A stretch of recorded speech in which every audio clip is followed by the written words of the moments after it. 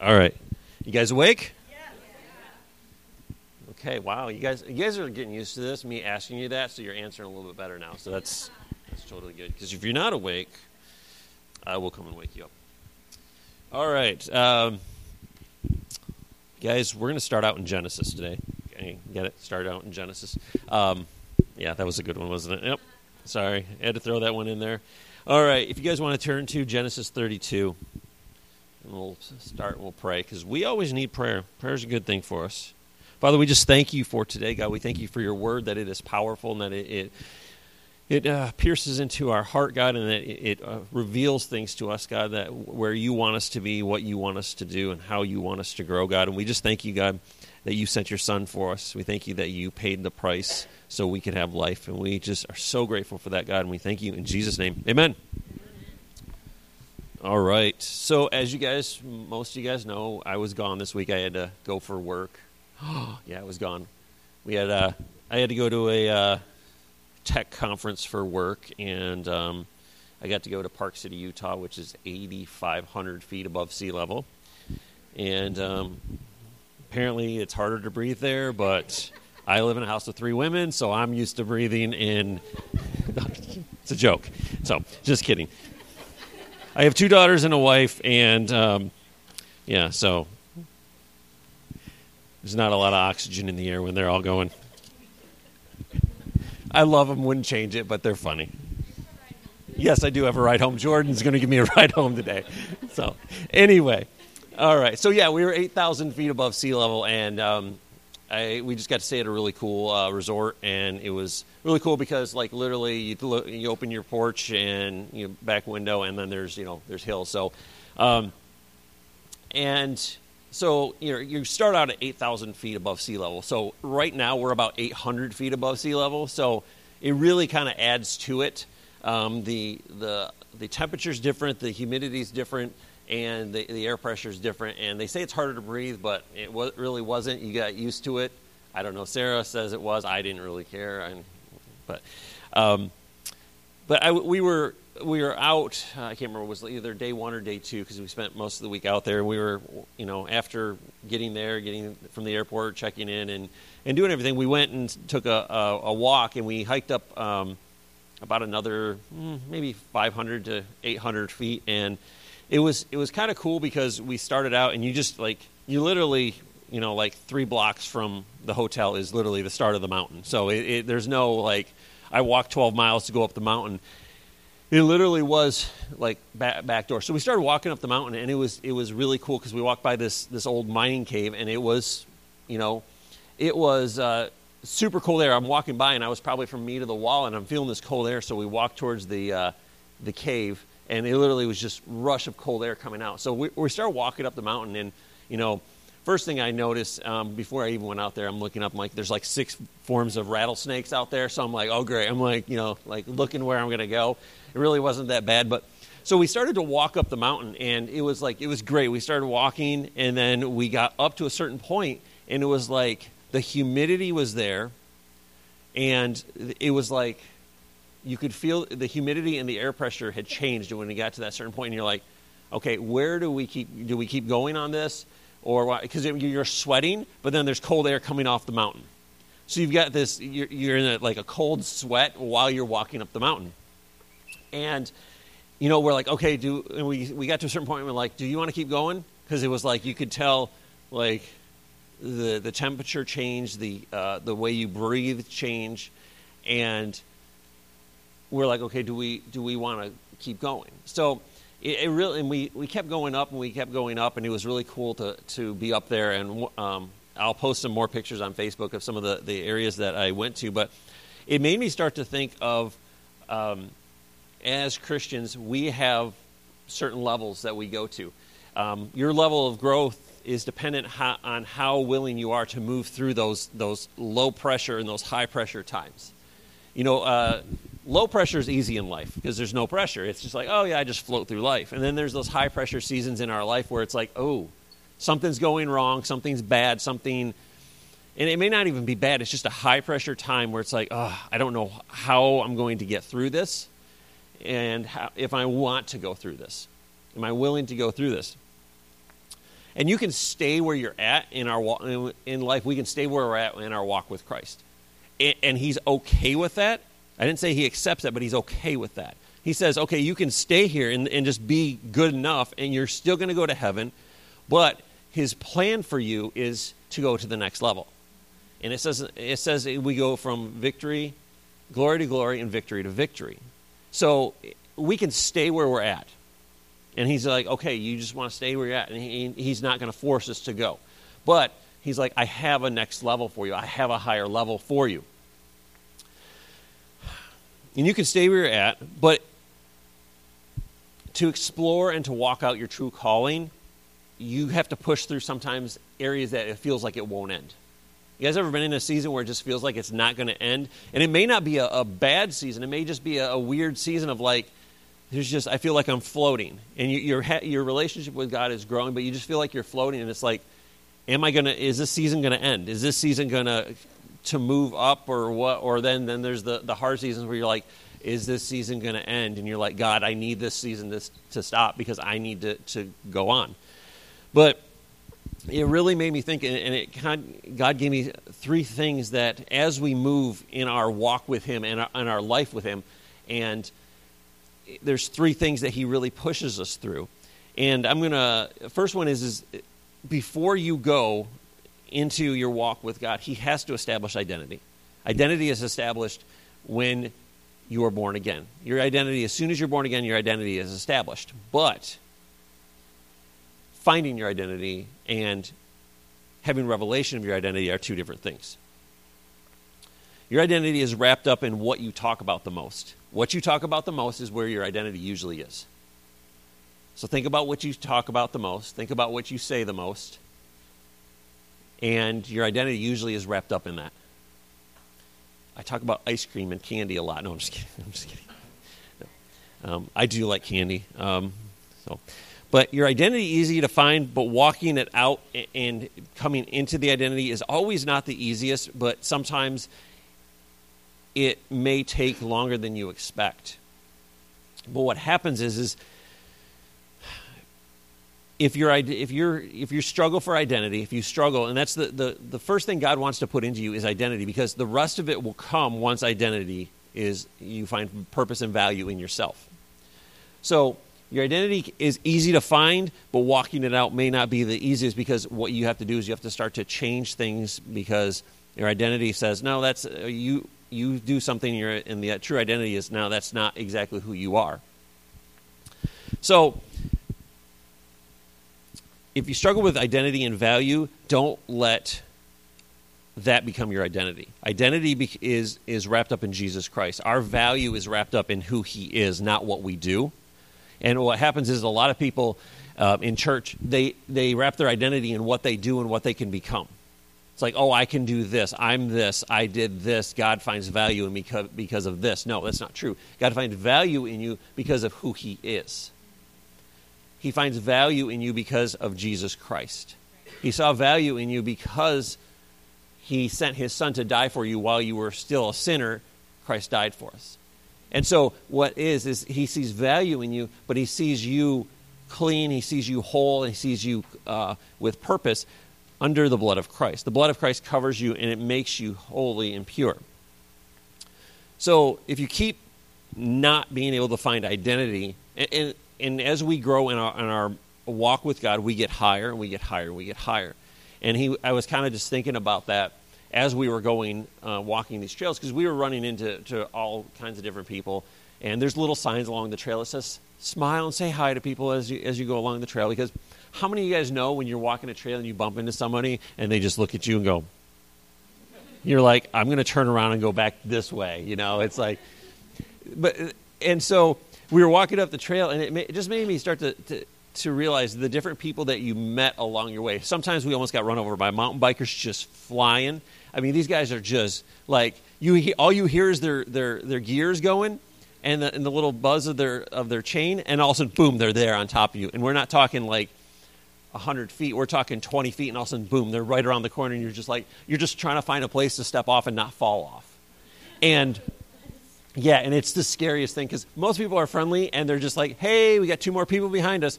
But then there's some people that are just like a blur, and they just go by you, and you're just like, I'm glad I stepped out of the way in time. And they're not wearing helmets. I'm just saying. It's really kind of scary. But so identity comes from listening to God. Your identity, what you identify with, will become your identity. So who do you identify with? What brands you? What makes you his? Or have you not been branded or made his? So if we look at being part of his body, it means that we are bought with a price, and it means that our life is not ours anymore. That our life should be a sacrifice to him. It's not, well, what can I get out of this?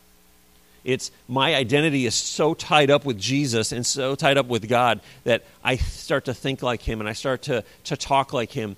And the words that come out of your mouth are the closest thing to your identity. So what are you talking about the most? What are you speaking the most? Because that will identify you. Identity comes from listening to God. It comes from hearing God. And if you don't have identity and you're struggling with finding identity, it's because you're not hearing what he has to say or you're not listening to what he has to say. Because every day he speaks identity over you. You cannot go through a single scripture where he doesn't talk about who you are and what he's created you for. Because it all comes back to this. This is all of this is a letter of instruction and love towards us to let us understand what he's created us for and who he is. You know, it's like, well, I'm just struggling with identity. And it's like, you know what? Struggles end, though. Struggle doesn't go on forever. If you keep struggling, then you're on the struggle bus. And how many of you guys know? There's 2 doors on each bus. Usually you can get off the bus.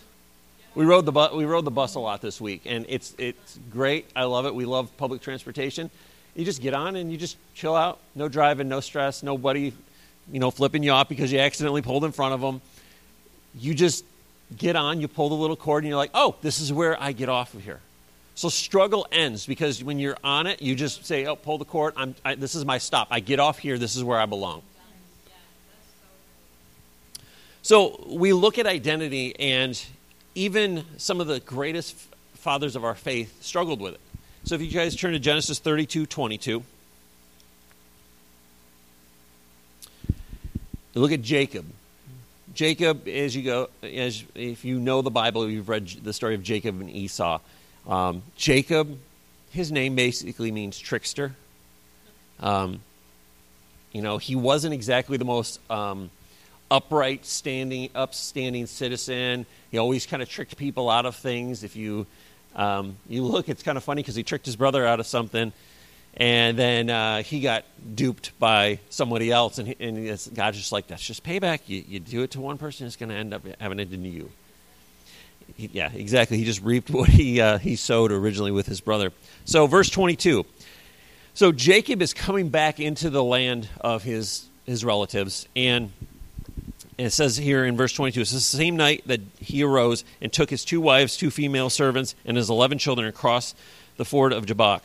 He took them and sent them across the stream and everything else he had, and that Jacob was left alone.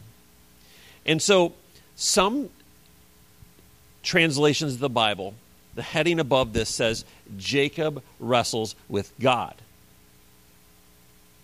And then some translations say Jacob wrestled with an angel.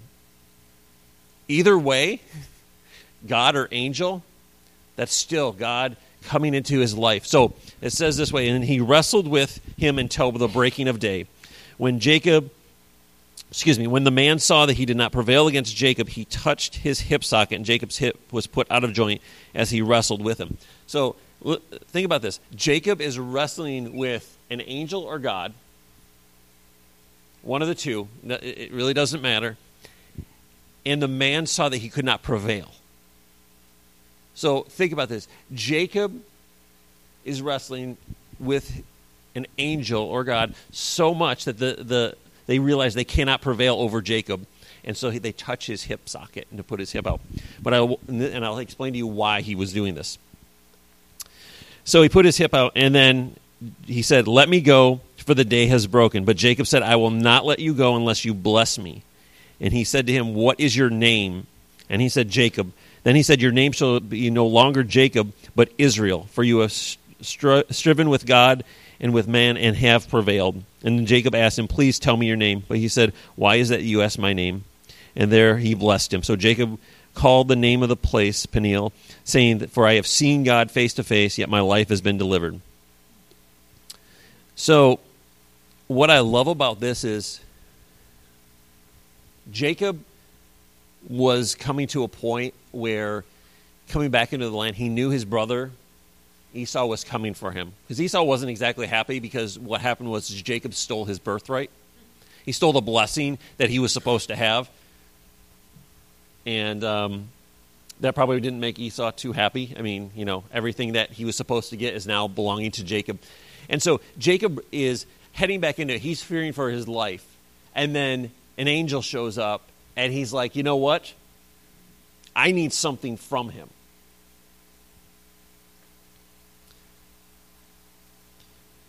And Jacob is literally wrestling for identity with him. Because what happens is he wants a blessing. What happens is it says right here, it says, "What is your name?" And then he says, "Your name shall no longer be called Jacob, but Israel." So he's wrestling for identity. The angel or God gives him new identity and says, "Your name is no longer this, but this." But what happens is when he gets identity, blessing comes. New identity gave him new blessing. And I think so many times we struggle with identity, and we're like, "God, I want you to bless me." But he's like, "I want you to have identity so I can bless you." We're like, "Well, God, this is what I need and this is what I want." And he's like, "Okay, I'm not a maid service. I'm not a concierge service. I want you to have this so you can have this." First of all, walking into a relationship with God means that you give up what you want and you allow him to tell you what you should do. Identity means from the moment you are born again, you're a new creation, you have a new identity. So that identity, you have some work to do. What a lot of Christians don't like is they actually have to do some work. That means you have to investigate your identity. You have to understand who you are. Excuse me.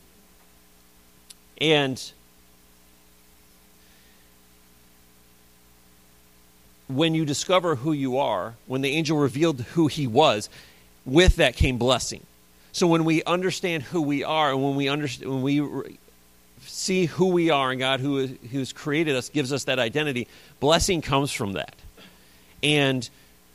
But we want blessing without walking into this. We kind of live in a consumer culture where we like, okay, I want Pop-Tart Christianity. I want to go for 2 minutes in the toaster, pops up, and I've got everything I need. But it doesn't work that way. If you look throughout Scripture, you look throughout history, it comes with struggle, it comes with striving, it comes with obedience. Because Abraham was obedient to God. What came out of obedience to God? Obedience to God came with identity, because what happens is he changed his name. If you look at a lot of the people in the Bible who had immense blessing, their names got changed. Abraham, I changed a name from Abram to Abraham. That means you're going to be the father of many nations, that a blessing will come upon you. He changed his wife's name, and blessing came upon them. What's funny is his son's name didn't change. Abraham, Isaac, it didn't change. But Jacob's name changed. Because the son was the blessing, but Isaac's son didn't get the blessing, because Esau didn't get the blessing. Jacob got the blessing because he wrestled with God, and he said, I'm going to surrender to God, and he's like, I'm going to hold on to this. I want something more. I want a new identity, because he realized what a life he was living, and he wanted something new out of it. He says, I can't live this way. I need to have an identity where I know who God is. As we were walking up that hill, sometimes it was like, it was like, okay, you could feel this. And it was really weird because there's this humidity line in the mountain. And you're walking up, and you can feel it, and you're like, you know, you guys ever had, well, we know what it's like, 98% humidity around here. And it's like you go outside and you breathe, and it's heavy, and it's like, I could swim through this. So imagine that, but then cold air rushing off. So you literally can almost see, it was weird. There were some points where the humidity was so deep, you could almost see your breath with the cold air coming off, and it was just a weird thing standing there. And so we're walking up, and there's like an overwhelming feeling of like, let's just stay here. Let's just rest here. And there was a couple times I'm like, do you want to keep going? And she's just like, yeah. She doesn't do well with high humidity. Like when she was walking, she's like, she kept going. But that was the thing. It's like, do we stop here or do we keep going? Do we rest here or do we keep going to the top to see what's at the top? You know, we could have sat back and said, it's good enough. We got a good enough view here and went back. But we would have missed what's at the top. We would have missed what we had seen along the way. And, you know, walking through that, we're going through pine forest, we're going through birch, we're going through aspen, and it's like there's rocks, there's clay, and we're enjoying what we were seeing as we were going up. And we broke a certain point where it was like, okay, the humidity was gone. It was like, okay, we can breathe better now. There was like a certain point in that line where it was like, my gosh, it's gone. We were breathing fine after that. But there was like that breaking point. We had to push through to get to it. So we could have sat back, but it was like, okay, I want to get to that point. You look at the children of Israel. They had identity. God said, you are my people. I've given you a land of promise. I'm giving you this. Everything's going to be provided for you. But they didn't have identity, so they walked into the promised land, looked at it, and said, looks like it's too hard. I don't really want to have to deal with that. Because they didn't realize who was fighting with them. They didn't realize who they were. So they spent 40 years wandering around a mountain trying to figure out who they were. I don't want to be that. I don't want our people in our church to be that. I don't want to be a people of, we're just going to keep wandering until we figure out who we are. You know, when people say, I just need to go find myself. Well, if you lost yourself, you should have never lost yourself. You should have looked to God to find it. You know, I get people telling me that all the time. Well, I just needed to go find myself. It's not that hard to find yourself in here. It'll tell you who you are in this book. All you have to do is open it and read it. Do a search that says "in Him" on Google and find out what it says about that. You'll be really surprised at what it says. Just that search alone will give you enough to establish you as a placeholder and an identity in your life.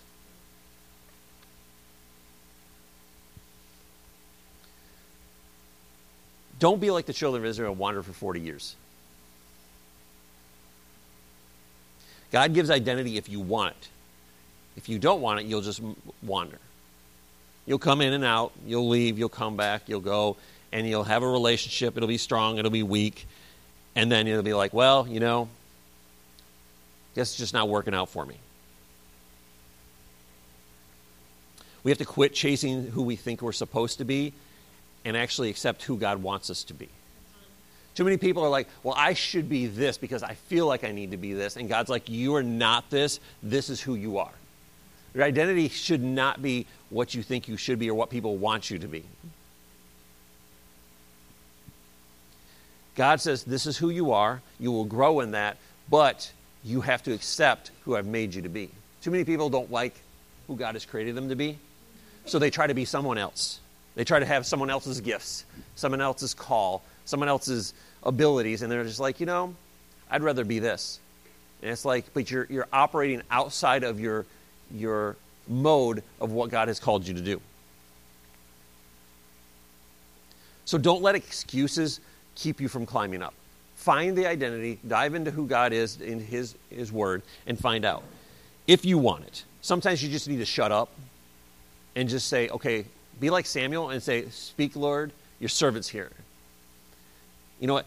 Samuel, that little passage of Scripture is so key because a lot of us need to shut our mouths and say, speak, Lord, your servant listens.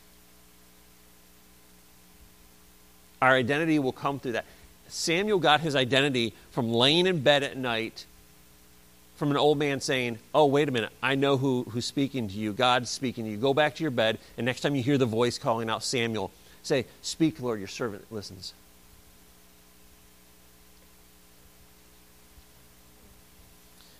He will tell you who you are, but we have to get out of that performance-based Christianity of what I'm going to do is going to please God. Nothing you can do can please God. He is pleased by you because of who you are in him. He loves you. If he didn't love you, he wouldn't have sent his son. If he didn't think you had value, he wouldn't have sent his son. So why do we do all these things or don't do all these things in order to, well, I didn't do this and I didn't say this and I didn't do that and God's happy with me? That's not going to make him happy with you.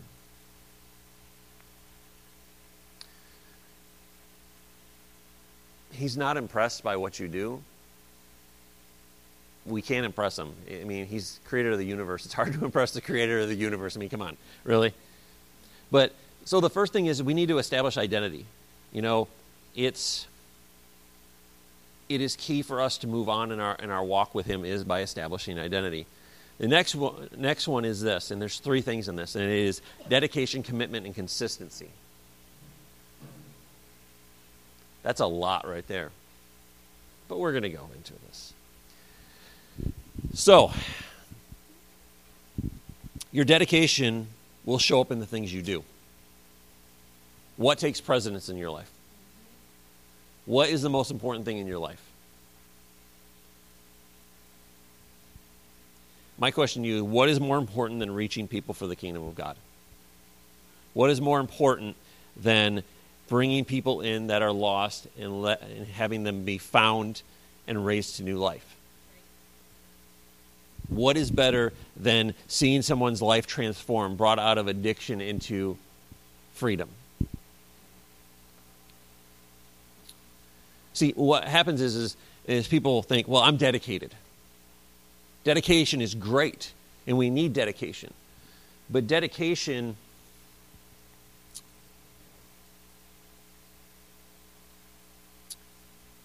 is only part of it.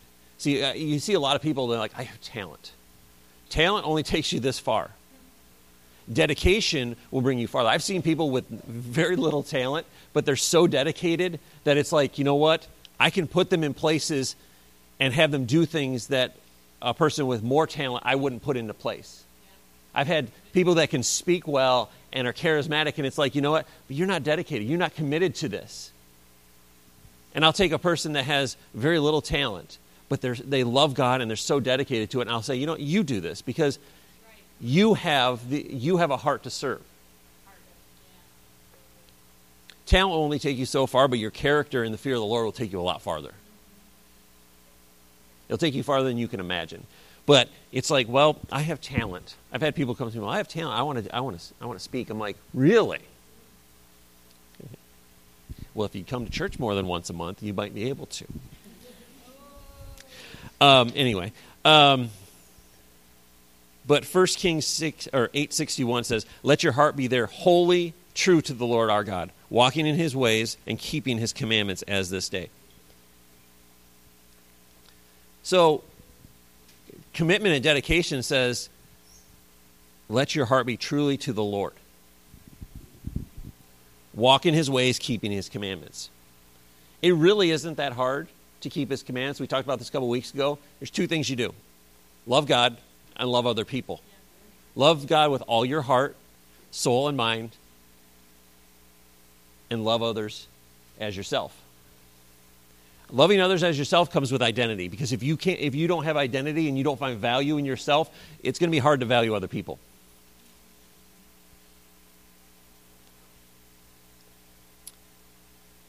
Commitment says, I'm committed to this and I'm going to do this, and I'm going to be consistent in what I do. Galatians 6:9 says, "And do not grow weary for doing good, for in due season we will reap if we do not give up." See, we could have sat at the halfway of part of the mountain and said, this is good enough, view's kind of nice from here. and been, we'll go on, but we didn't. We're gonna say we're gonna go all the way to the top. We're gonna be dedicated to going up there. I'm like, we looked at it, we're like, man, that doesn't look too bad. And when from the distance, and then when you get up to it, you're like, and it's not straight up, it's like 6 miles of this,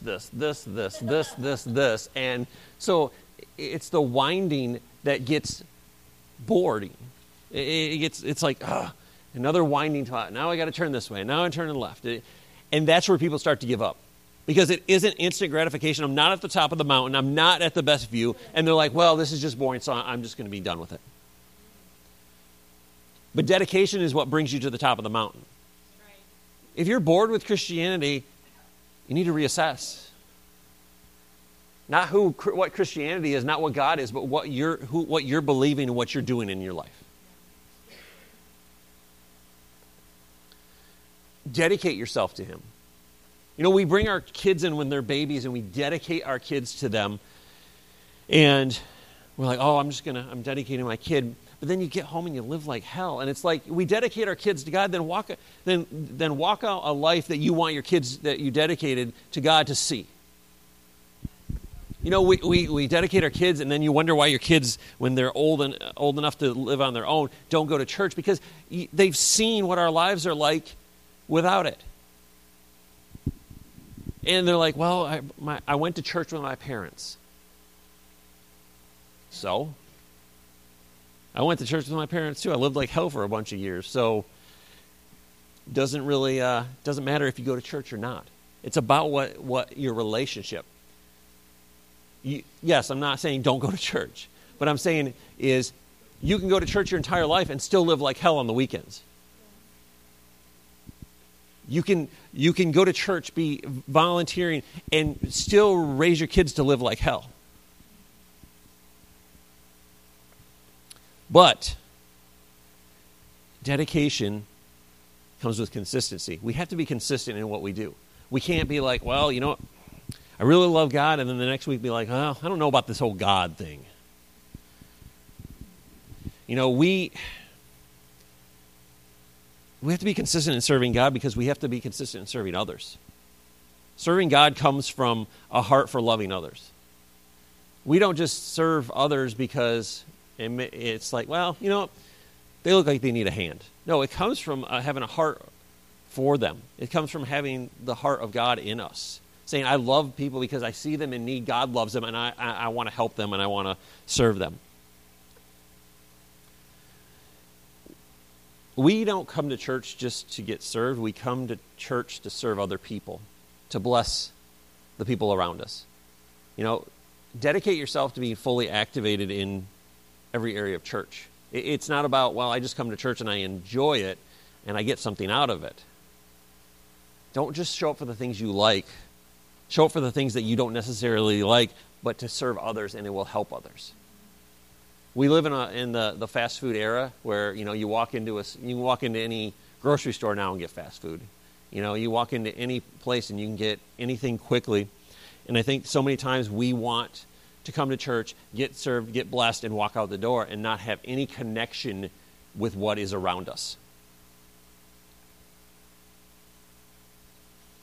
We become so casual about it. We come to church when it's convenient. The victory in a battle doesn't come by being a convenient Christian. It comes from being dedicated to God and committed to His body. It comes from having a consistent walk. One day it's like, I just believe God's going to take care of all my needs, and the next day it's like, hey God, you remember me? He's looking for consistency because who He is consistent. He doesn't like, well, I don't know if I really want you as my child today. And the next day, well, I really love you. And the next day, not so happy with you. He's not that way. But we view Him that way sometimes. We act that way sometimes.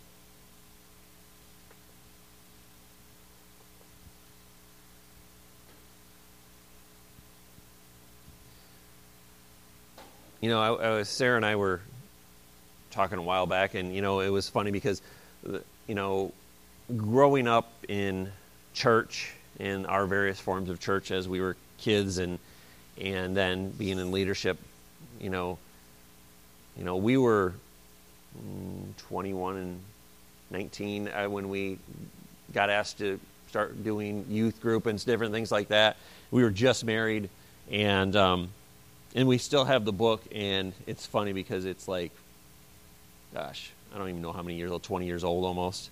And Jared and Kaylee are reading it right now, but it just says, Matt and Sarah, you show wisdom beyond your years. Because when they sat down, they had, and I'm not trying to brag at all, but I'm just saying this, I'm just saying is, the people who took us out, they said, hey, we want to have lunch with you. They just brought us out, and they said, we really see wisdom in you guys, and we want you guys to be part of leading youth group. We said, okay. And they asked us, how old are you? We were like, I had just turned 21, and Sarah was still 19. And they're like, okay, that'll work. It was, but God, we had said, yes, we had our own issues. Yes, we had our faults, but we had dove into something that said, I want to be part of this. I want to be part of what God is doing. I want to be available to do what he wants us to do. And our identity was wrapped up in him. If you want wisdom, look in identity. Find your identity. God will give you wisdom for it. So Sarah and I were talking about how, when bringing people in and bringing leadership, the first thing you look for in leadership and moving people to the next level is how well they serve others. You don't look at how well they speak. You don't look at how well they dress. You look at how well they serve others. Because if they can't serve others, they'll never be a leader. Because if you can't serve others, you're selfish. If you're a servant, that's half the battle. We can grow the rest of it. Character will grow, ability, talent will grow, but it's about serving others. If you have a heart to serve others, you'll grow. The last one is this. You have to be focused. Focusing on what God has called you to do. We need to focus on these two things, and that's God and that's people. It's super simple. Love God and love other people. Love your neighbor.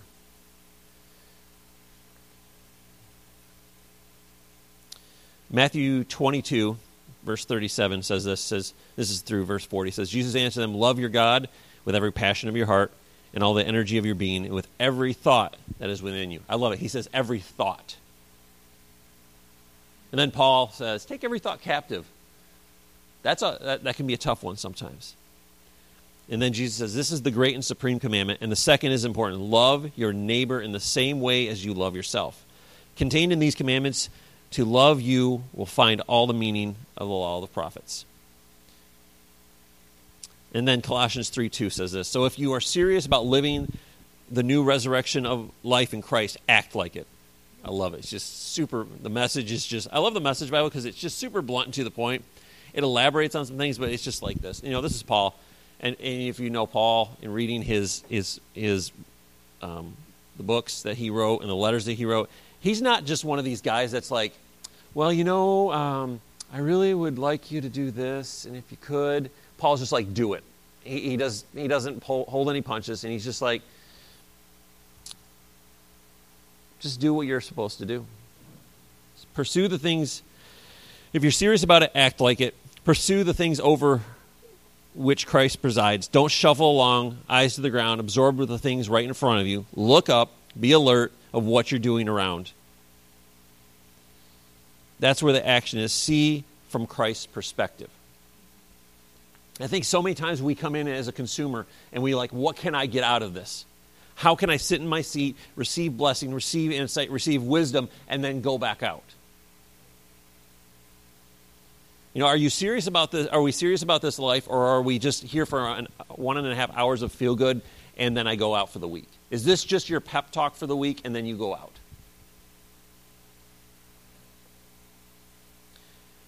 If this is all we have for 1.5 hours out of the day for 1 week, and there's nothing else that we're putting into our lives, there's a real deficit.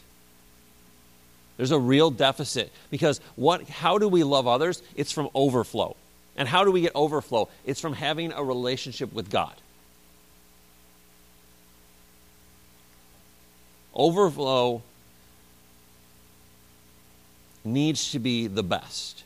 It can't be whatever's the bottom of the barrel. You know, we have too many people that want to be bottom of the barrel Christians. We just scrape out the bottom. Here you go, God, this is what I got left, and good luck with it, and I hope it's not bad. But an hour and a half, 2 hours a week, if this is the only thing that's in your life, there needs to be more. There has to be more. There has to be some focus on, okay, I went to church, now what am I going to do the rest of the week?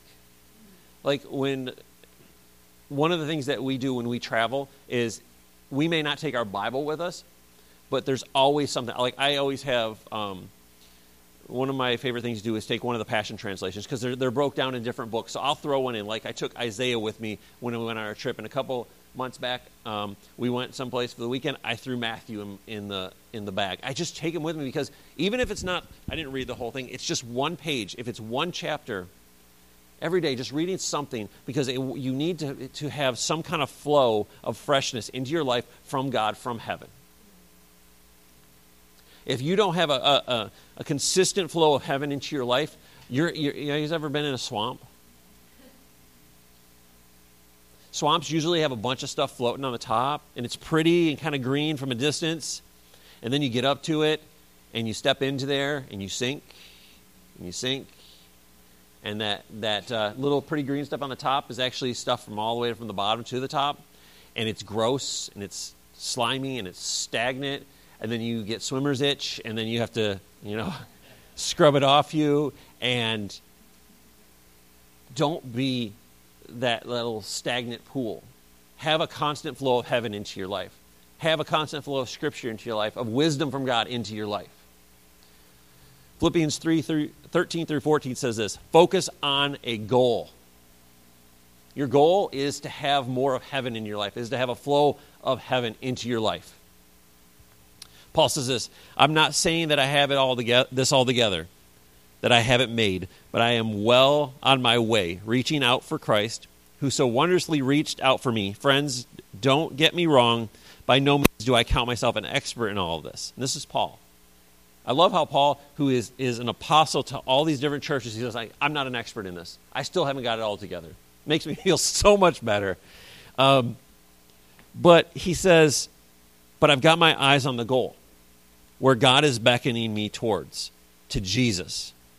I'm off and running, and I'm not turning back. Paul had a goal. Like when we were walking up there, it was like, okay, we had a goal that was the top. We just enjoyed what was going on around us. We weren't like, how far are we? Do we have time to get up there? And it was like, okay, we know where we want to go. This is where we're going to go. And we just enjoyed what was around us. And being up there, it was like you started to realize, especially when the next couple of days we went up to about 9,500 feet, and you started to realize who God is, how awesome He is, and how good of a creator He is.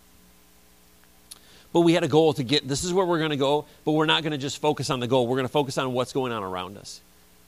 We met people, we talked to people, we enjoyed the time going up there, but we knew that this is where I have to go.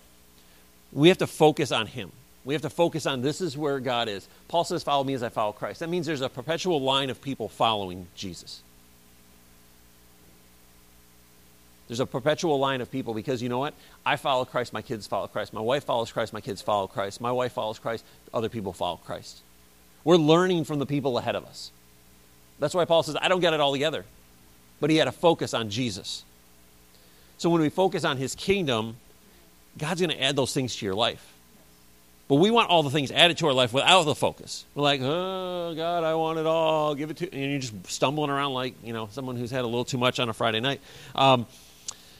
But Paul says, don't focus on the things of the world. They distract you. We get so focused on, the job, the money, the car payment, the house payment, this show, that thing. And none of those are bad, but if they become your focus, all of it becomes greater than God. They distract you. They distract you from the things of God. And what happens is the kingdom becomes blurry. You guys ever had glasses and then one day you're like, yeah, not being able to see so well, and then you get new glasses, you're like, wow. A couple years ago, Layla got glasses. We didn't realize she needed glasses until she had an eye exam at school or something like that. And she got glasses, and she kept doing this, wow. And it was hilarious because John and Adonis were over, I think, and Layla was like, I can see stuff now. And she was just like, she's like, it's actually clear, and it's blue, and it's like, and it became clear to her. But what happens is sometimes we take off or we don't put on what God has asked us to put on to be able to have clear vision. Because we get so focused on what's going on around us and everything that we have in front of us. Paul says, don't put your head down and keep focused on those things. Look forward towards Christ. You can't follow Christ if you're looking down. You have to stay focused on him, look forward, because when you look forward, you'll see where he's going. But we do this. Hope that's his footprint. And we weave in and out, and we're wondering why we struggle. He says, stay focused, don't get distracted, and stay focused on the kingdom. Don't let it become blurry to you. Because the more you focus on everything around you, the kingdom of God becomes blurry, and you're just like, it looks okay over here. The kingdom has everything we need. The kingdom of God has everything we need. God can provide everything we need at any moment that we need it. So why do we take focus off of that and say, well, that looks a little like it could provide my needs a little bit better? It's because identity slips away. And the more you do that, identity slips away. And the more you do that, identity slips away, little piece by little piece by little piece. And then you're just like, who am I again? What do I believe? Where do I go? What do I do?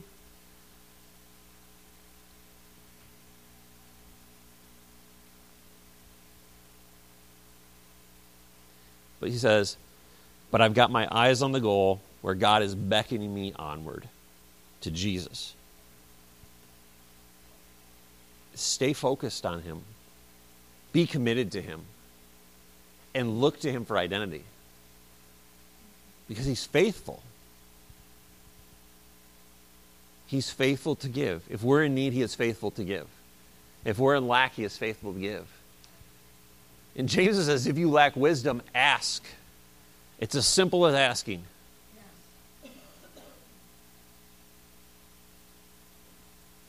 Let's pray.